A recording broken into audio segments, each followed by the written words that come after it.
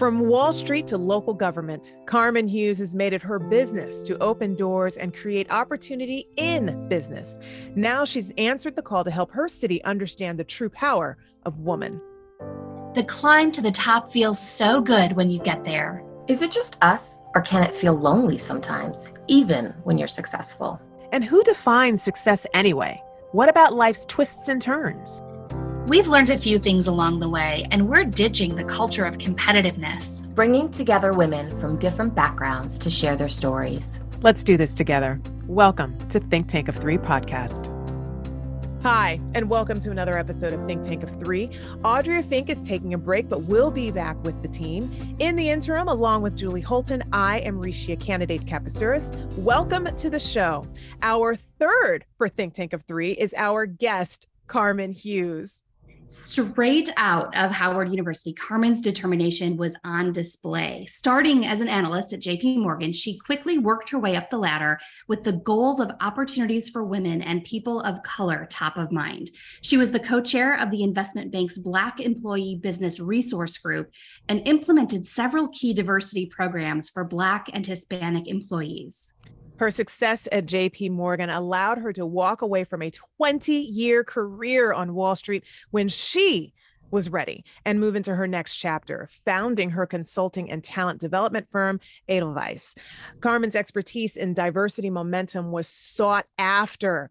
Following the election of Caroline Simmons, Stamford, Connecticut's first woman mayor, Carmen was hired as the city's first diversity, equity, and inclusion officer. She is charged with developing policies to attract, promote, and retain a diverse workforce throughout the city, its boards and commissions. And she joins us now. Carmen, welcome to the show. Thank you. I'm glad to be here. We are so grateful to have you with us. It is amazing. What is so amazing about you is, we only give some quick highlights to your career, and you've got so much happening in that realm.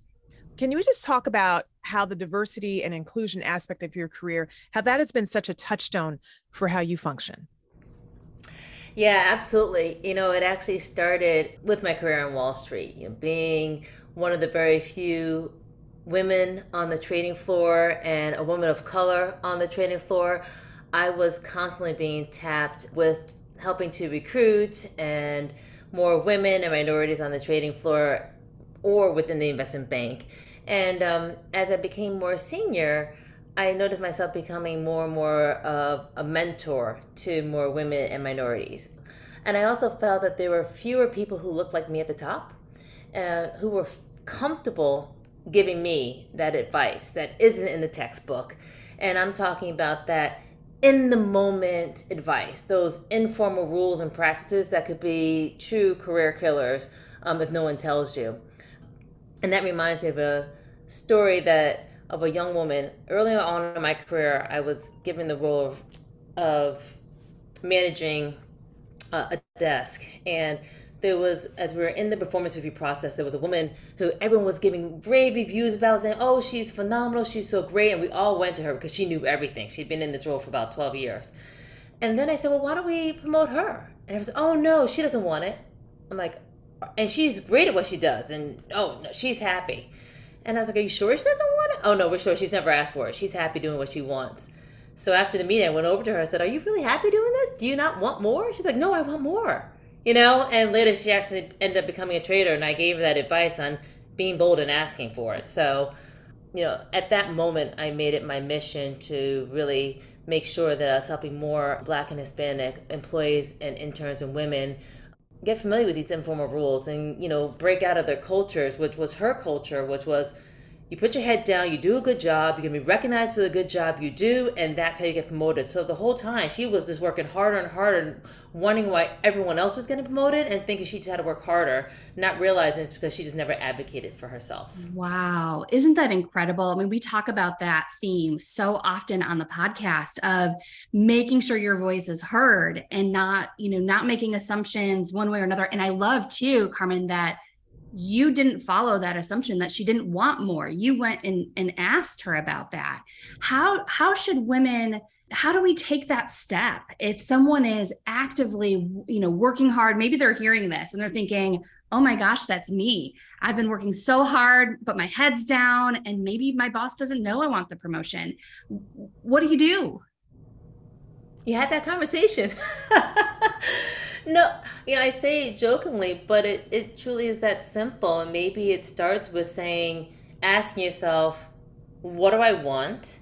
And why do I deserve it? So you can go in with your list, because that's going to be asked of you, right? When you go in there and say, I think I'm ready for a promotion. You want to be ready to answer those questions. So ask that of yourself and be prepared, and know that it's because you haven't advocated. Because I think for the most part, people know you have to do your job well, right? In order to be considered. So long as you think you're doing your job well, then you should have that conversation. Because the only thing that can happen is that your manager will give you great advice on what you need to do to get to that next level. Because sometimes our perception of what we're doing, we're working hard, but we're not working smart. So you'll get that intel and you'll get that conversation of what needs to happen to get you to that next level. But you'll never know unless you have the conversation.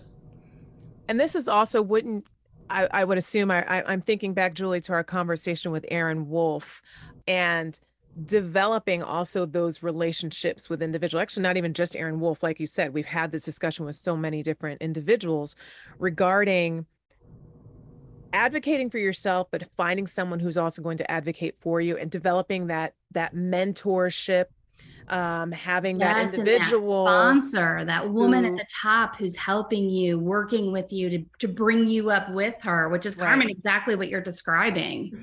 Yeah, and I will say that it's important to have someone who looks like you to be that trusted mentor, but it also is great to have someone who doesn't look like you, who doesn't represent you, but having that person who kind of understands where you're coming from is truly valuable. And I'm sorry, I'm a storyteller, so I'm going to tell another story.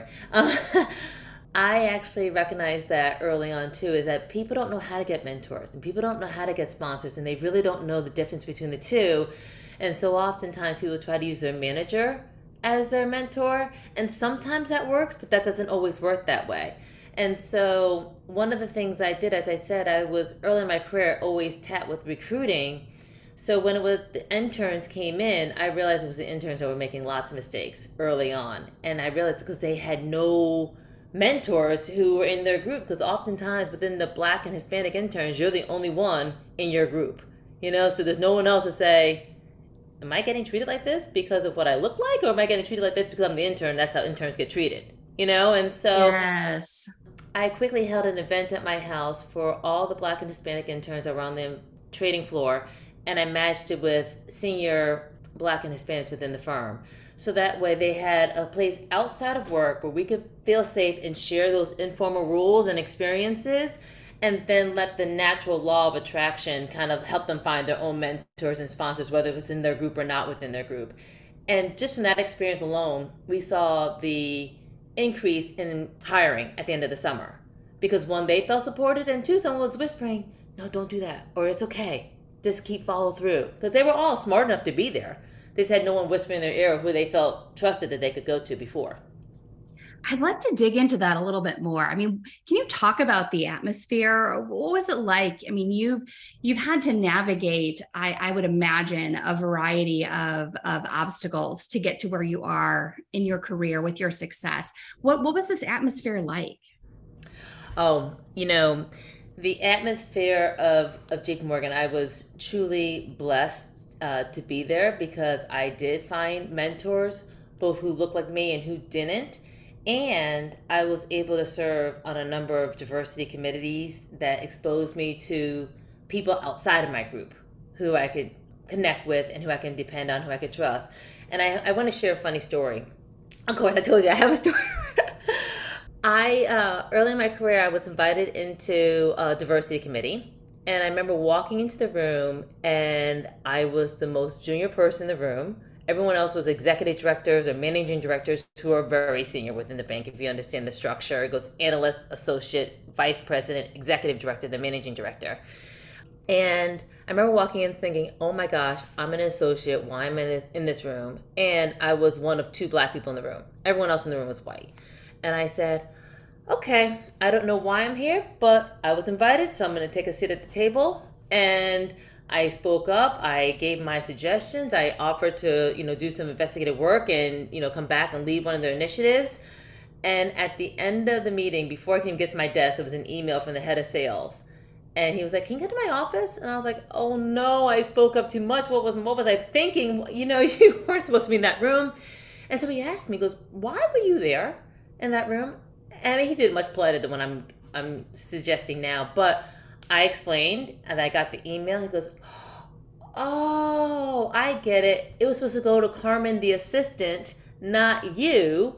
But you know what? I really appreciate the value that you gave, and I want to formally invite you into the committee." So in that moment, I realized the power, I was like, wow, Sheryl Sandberg said it much better in her book, Lean In. But had I gone into that room and felt intimidated, had I not taken a seat at the table, he would have said, "Oh, mystery solved. I'm so sorry. You're not supposed to be in this room." And instead, a whole different outcome. So that was a huge lesson, just by being a mistake and just speaking up, being crazy, Carmen, speaking. And look at the value that you provided too. I mean, I think back to when I was in my early 20s and working in news and didn't know any better, for lack of a better way of saying it. Like, I didn't know that there was this hierarchy, that people were going to look down on me because I was so new and fresh and young and didn't know anything.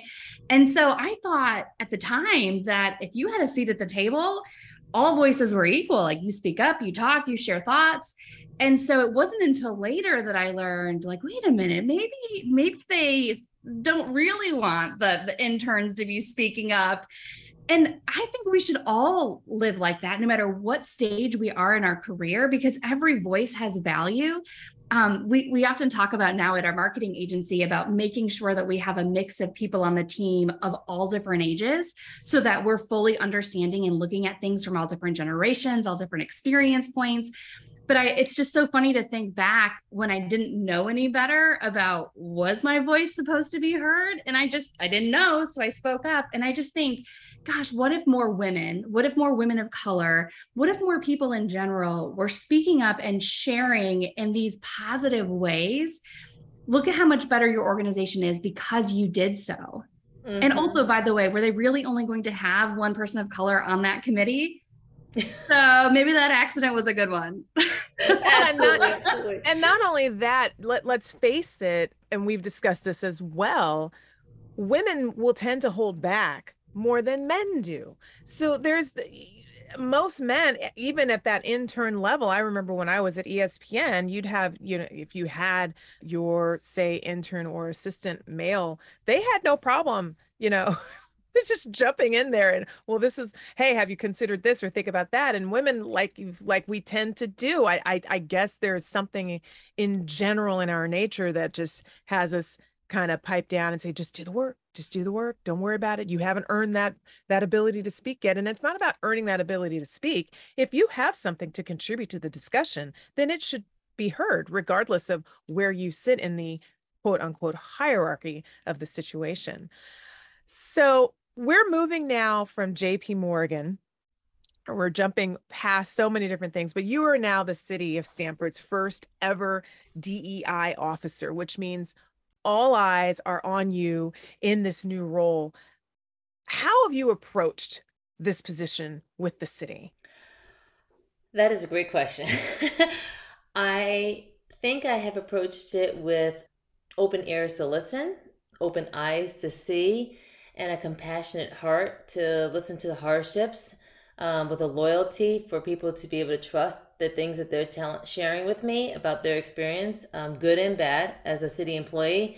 And in knowing that I'm following the rules that I always gave in my training sessions. All your personal stories stay in this room, but all your learnings and your sharings, let's share those out. But the personal stories stay here. So I've been really being on a whirlwind listening tour, talking to as many people as I can. We administered our first employee engagement survey in a very long time, but we did it in Spanish and in English, which was definitely something new, especially because we recognize that, more than 50% of Stamford residents speak Spanish. So we would think that a number of our employees also speak Spanish. So we wanted to make sure that we were administering this survey to accommodate everybody into the natural language to respond.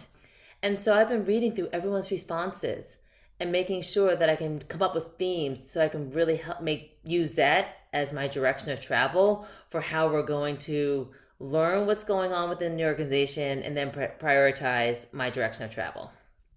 Are you noticing, are there any differences in dealing with diversity, equity at the city level versus at the corporate level? Are there any, I'm not sure if there would be, but are you noticing, is there any difference in those two different worlds?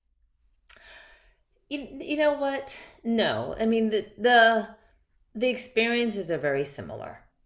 It's the way they're handled are so different, I think. Because what I'm finding is that when you're dealing with the union's approach is a very, black and white approach, but in life there's a lot of gray, and I think it's that gray area that makes sometimes some things a little bit more difficult to navigate than when you can in the corporate environment or in the public and private sector.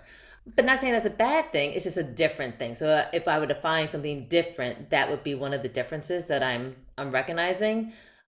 I think it's so interesting that one of the kind of marketing points on when we're talking about you and your role, your title, is that you're the city's first diversity, equity, and inclusion officer.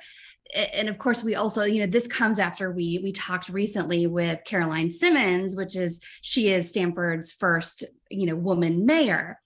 And I'm just caught by this nuance here where it's like, on one hand, it's the first, and isn't this amazing? And isn't this great? And on the other hand, I'm like, really? It's the first? We're still there. We're still celebrating the first female. We're still celebrating the first DEI. And I know we have to start somewhere, right? But can you talk a little bit, what is this like for you? I mean, I would imagine that you're wanting to really pave the way and make these inroads, but are we getting there fast enough? We'll never get there fast enough. But also too, one thing that I'm learning with DEI is what is there. This is going to be a journey that we're on, and it's going to be constantly evolving. The world is constantly evolving. So I am happy that I am the first, and, to your perfect analogy, I have the opportunity to put down some really solid pavement for us to grow from. And what I'm also finding is that there are a number of other cities that are in the exact same space that I am. So, that's been very comforting too. So I just reached out to Hartford. They just, hired their first one about a year or so ago. I just reached out to another city that just hired their first one. I'm helping Norwalk, recruit their first one. So, it's nice to know that we are moving, and it's nice to see other cities following our route saying, okay, this is something we need to do. And then on the flip side, we also have role models. We have cities like counties like King County or Bellevue County in Seattle. I spent some time out there because they've been steep in this work for the past 20 plus years, and what was great was that their approach was so totally different. King County is really focused on racial justice and racial equity, versus Bellevue takes an approach of let's look at holistically, from a DEI perspective on, race, gender, accessibility, economic status, not just focus solely. I shouldn't say King County's focused solely on race, but it's rooted in racial justice. So let's talk about your consulting firm a bit. I started my own digital marketing agency, so I know the challenges that come, the definite benefits, but also the challenges that come with being the one who is running the show. What has been the greatest challenge for you and the greatest benefit of being the founder of your own consulting agency? One of the greatest benefits was creating, and doing it, quote unquote, my way, and really just getting the chance to just explore and talk to people and really helping them with their issues.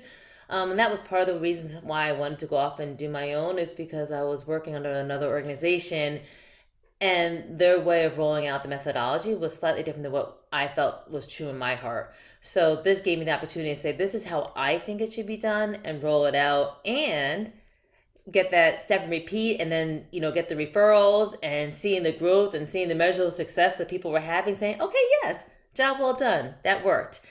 The hard thing about when it's your own company is you're constantly on all day long. I mean, even when you're on vacation, it's eat what you kill. So even when I was on vacation, I can remember we were in Aruba and I was, in the room. I have another conference call. Oh, I have to facilitate this workshop. And my kids were like, "Are you coming down ever?" And literally, my husband counts up the hours. He said, "You spent more time in the room than with us, just so you know." And I was like, oh, so that was one of the things. And then that feeling of just being, in the back of your lab with your pen and a pad all by yourself kind of gets lonely sometimes. So rewarding and challenging. It's the balance that we also discuss a great deal about, in finding and figuring out where's the sweet spot, right? Where's the sweet spot? When can I put this away and then bring it back out the next morning? And I would imagine, I guess, and Julie, you obviously both of you can speak to this, it is difficult to just put that away because that is your baby. That is you put it together, you've made it, you've developed it, you've grown it. And if it's just almost like your own child, that's a 24/7 thing. And if I can add one more thing to it, I think it also was that burnout that a lot of people felt through 2020, 2021. And now that we're working from home so much more, is that my office is right here in the home. So every time I walk past my office, it was, okay, let me just send out this one email, which then turned into a couple hours because I love doing what I'm doing. And so I was easily just sucked into it. And so there's something to be said for that too. I mean, there was pros and cons of that, but I think that's also why sometimes we hear a lot of people just going through a lot of stress right now, because when you don't have the office as a help to kind of turn it off, and you're more kind of then relying on your iPhone to get you there versus actually the computer in your office calling you in to do the work. There's a difference. I feel like such a broken record, Carmen. I don't know about you, but it's like it's constant balance. And Rish, you say that a lot too. I think for all women, no matter what you're balancing something.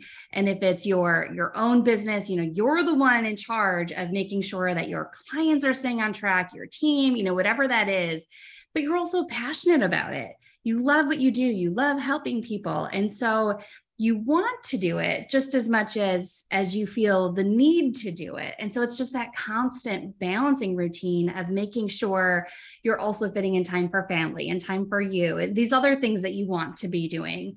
It's just, and I feel like for every step forward I take in learning that lesson of balance, I still have a mile ahead of me. Like there's still so much more to constantly be learning about perfecting this, I don't know, fairy tale of balance. It's funny. It is a fairy tale of balance. Actually, I think it's more of a nightmare because it's the wrong word. And I just changed my language. It's not balance, it's integration.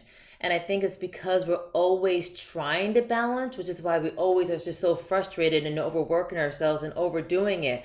But we have to really think about work-life integration and how we're going to integrate the two. And it's when I've changed that language is when I actually started to actually feel better and gave myself permission to turn it off. Because before I was trying to balance and I couldn't get the balance, but I was like, oh, I have to figure out how to integrate it. So I love that integration. And let me tell you, Carmen she's all about the vocabulary. She finds the special vocabulary to make things. What is it when you were telling me about make a mistake? But you refer to yourself positively. I'm so pretty. Oh yes, that was one of a woman who I used to he's worked for me. She gave that to me because whenever I made a mistake, she's like, "Oh, Carmen, you're so pretty," and I was like, "You know what? I'm gonna start saying that. You know what? Forget it. I make a mistake, and the bigger the mistake, the bigger the pageant I'm winning."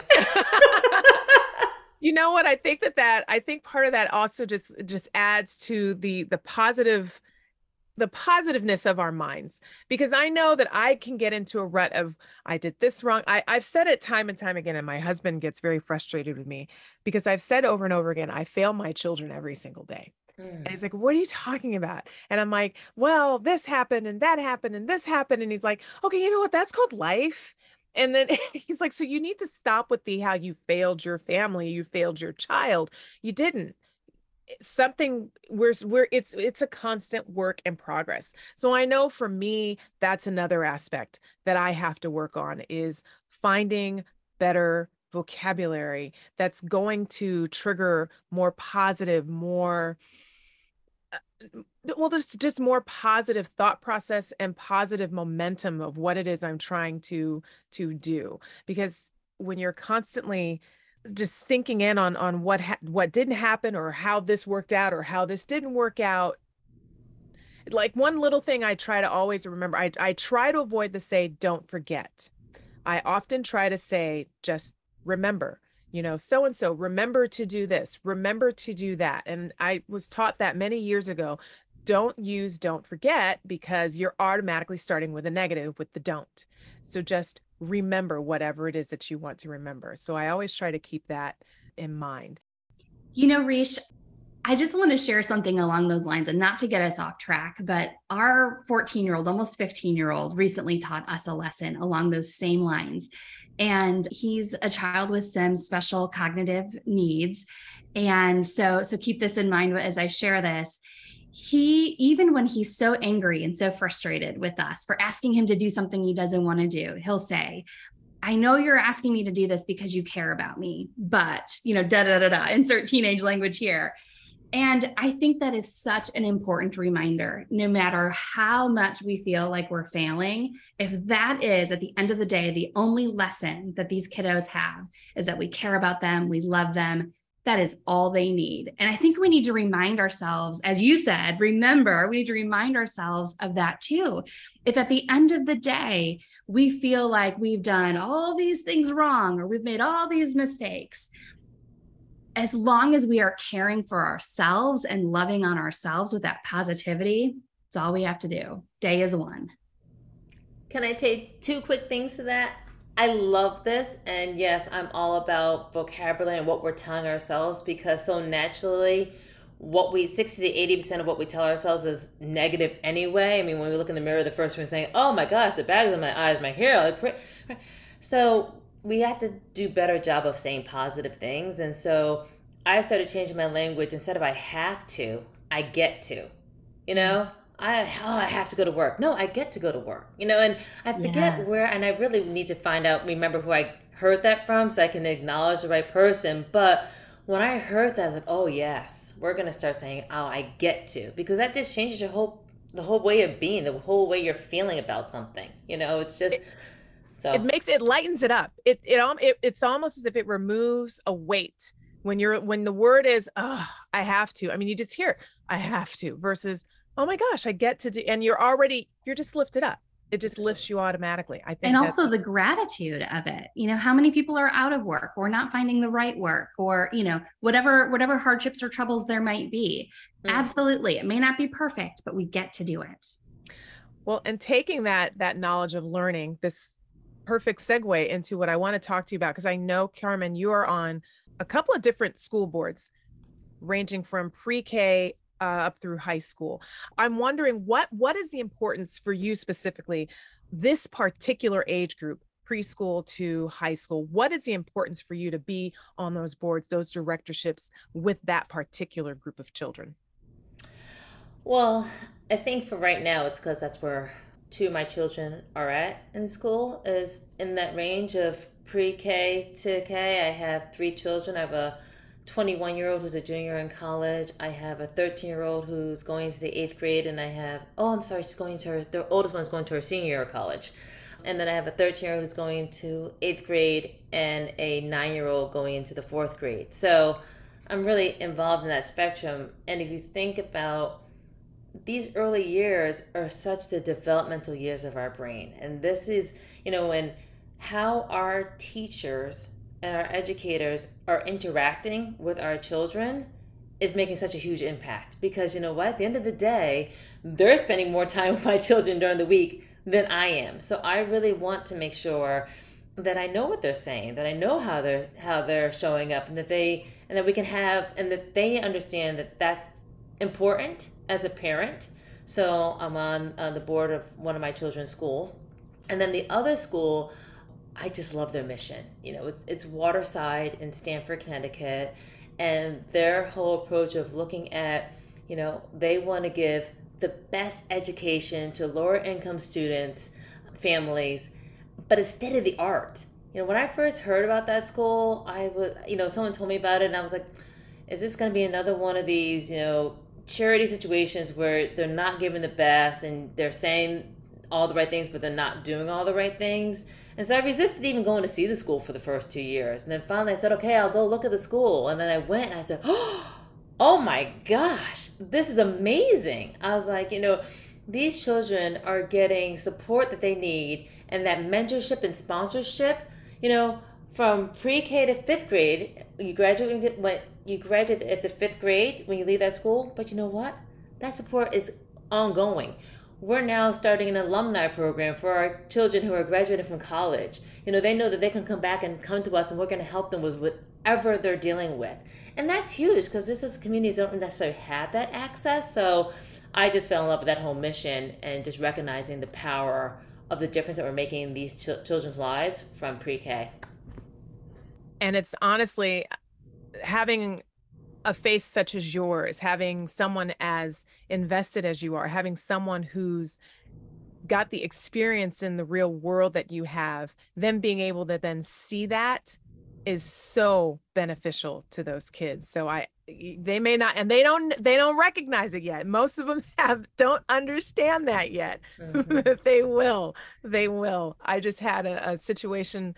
My high school guidance counselor recently passed away, and that man was amazing. And I called to talk to his wife, his widow, and I got one of his daughters on the phone, and we were talking, and she said, I had apologized because I know they're dealing with planning the memorial and everything. And I said, I know fielding phone calls is not really what you want to be doing right now. And she said, no. She said, this is awesome. She said, because I love hearing the stories about how he touched so many different people's lives. And he really did. I mean, this was a guy where I remember he was my counselor for only my freshman and sophomore year. He was my brother's counselor for all 4 of my brother's high school years. But he went off to pursue music with his brothers, and they started their country music group, and they started touring everywhere. He did that my junior year. But I remember my first 2 years, he would call me out of class for no other reason than to find out, how are you today? That's it. Just, and not everybody. I was talking to my mom and I said, I've had both experiences on the scale of instructors, teachers, counselors, people who want to help, who are in education for the right reason, and people who I don't really know why they're in education. I've had this guy who would call me out of class just to check on me, to see how I'm doing, who would talk to my parents, who spoke at my brother's memorial service. And then I've had the individual who, when I went to her as a 12, 13-year-old kid dealing with bullying, said to her straight up, I don't need you to fight my battles for me. I'm just like some advice on how I should handle this situation. And her response to me is, I can't fight your battles. Turned her back and walked away. So I've seen both of those aspects. So when you have individuals, and I realize that you're not in the school, but as a member of these board of directors who is seeing what they're doing and can have an influence on how they move forward, how they might change up some of their programs, how they might add something that might be missing. I just think that is such an invaluable benefit for the kids. And I'm just grateful that you're a part of that world in any way, shape, and form. So this has been fun.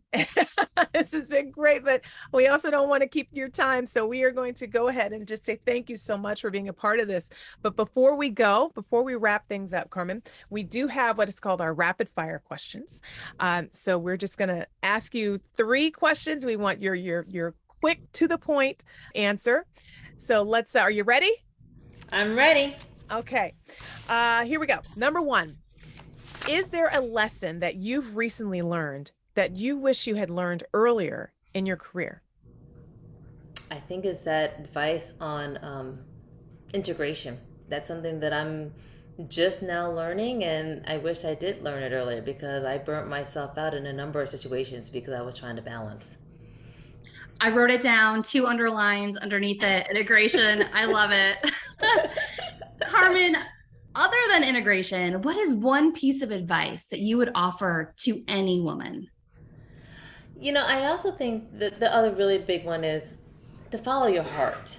And I really think that if you do something that makes you feel good and that you feel is following your purpose and you have an impact, go for it. Because I actually remember in 2010, I remember saying to someone, I'm thinking about leaving the trading floor. I really want to start getting into diversity. So I think I'm going to go talk to the head of diversity and see if I can move into her group. And this woman said to me, Carmen, you don't want to do that. That's where you end your career. And you're doing so well where you are. Don't do that. And I wish I would have not listened to that advice. I wish I would have spoken to more people and gotten more advice. And I wish I would just follow my heart, because I knew that was where I was happiest. And it wasn't until my husband told me in 2012, he says, you come home happiest either what you've done for diversity or how you develop talent. So you should actually think about moving to HR. And after I cursed him out, like, are you crazy? You do not know who I am? Why would I ever go into HR? I was like, wow, you're really smart. I married you. Yeah, that was good advice. And I moved into HR, and that was so smart. What a smart decision it was for me to bring you into my world as my husband. Yes, exactly. So smart when you say I do.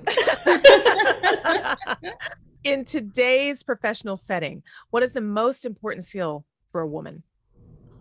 There's 2 things. I think we as women, one of the things we do is we tend to take things personal.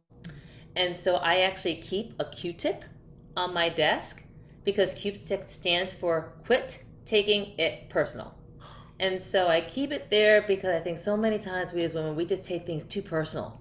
So just stop it. So that, and just see, I literally, here's my Q-tip. I keep it on all my computers.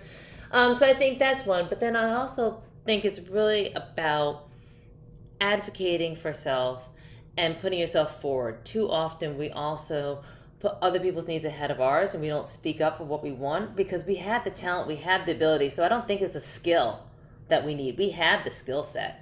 We just don't have the self-confidence sometimes to speak up, because we're concerned of the labels that come for women who show authority, that we have sharp elbows and all these other negative connotations that come to it, versus men who do it, they're leaders. And I think that we just need to, power through that and lead with that authoritative way, but with compassion, because that's natural. Carmen, you are doing some incredible work in the city of Stamford. And like you said earlier, even talking with people in other cities, how can our listeners connect with you online? Oh, if they want to connect with me through email, I'm at chughes1@stanfordct.gov, and I'll spell my last name. It's CHUGHES, the number 1, @stanfordct.gov. Excellent. And we'll link to that in the transcript of this podcast so people can have an easy connection to you. Carmen Hughes, thank you again for being here today. That is all for this episode of Think Tank of 3. If you have topics you'd like us to cover or guests you'd like to hear from, send us a message at thinktankof3@gmail.com. Subscribe to the Think Tank of 3 wherever you listen to podcasts, and connect with us online. We blog weekly at thinktankof3.com. Follow us on social media. You can find us individually on LinkedIn and as Think Tank of 3 on Twitter, Instagram, and Facebook. Women, click to join our private group on Facebook where we can all share advice and articles. And if you liked what you heard in the podcast, share it. You can find Think Tank of 3 on iTunes, Spotify, Stitcher, Google Play, Amazon Music, and SoundCloud.